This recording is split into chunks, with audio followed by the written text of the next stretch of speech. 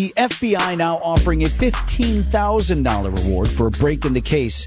As local authorities continue to search today for that missing 3-year-old child. Elijah Vu's family spoke at an evening news conference, thanking the community for helping in the search, saying they are not giving up hope of a good outcome. The emptiness left in his absence is a void that cannot be filled by anything else.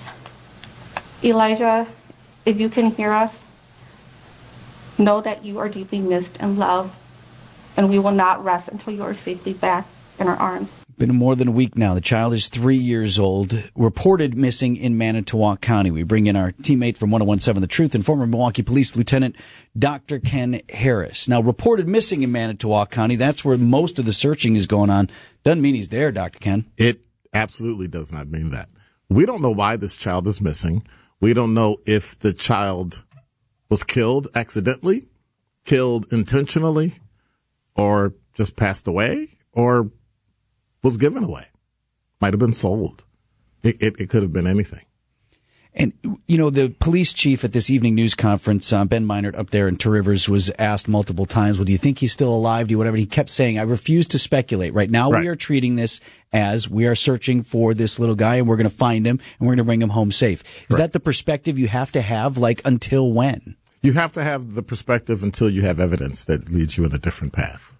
One of the issues is everybody's avoiding the race issue, but you have to take culture into mom is white, family is Hmong, so the child, for disciplinary reasons, was turned over to a family member who happens to be Hmong. So if I were the Wisconsin Department of Justice, I would then bring in someone who understands the culture, who can figure out why this occurred, who talked mom into turning the kid over, and then what in the culture is driving discipline, and they can subsequently figure out exactly what would they have done to the child. Would they have spanked the child? Would they have locked the child in a closet? Like, what's the norm?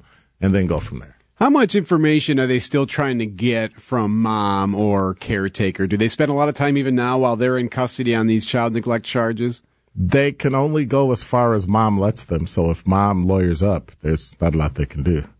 And both mom and the caregiver are in custody, Katrina Bauer, Jesse Vang, but they are not charged necessarily with his disappearance, only at this point with child neglect. Correct. So then you hope that whether or not it's the Hmong family or the community there, are you going door to door then? Are you trying to figure out whether or not this kid might be in another house? Oh, they're going door to door. They're checking the woods. They're checking tree houses. They're checking playgrounds. They're checking anywhere an adult might put a child, but they're also checking anywhere a child might go. Because on that off chance, that 1% chance, kiddo just wandered away and we don't know where he is. And so now we have to go find him. That's remote, but it could still happen. Ken, how do investigators balance the public's need to know, right to know, also engaging with the public to continue searching, but also keeping some investigative things close to the vest here? The real answer? Yeah. Yes. Public doesn't have a right to know.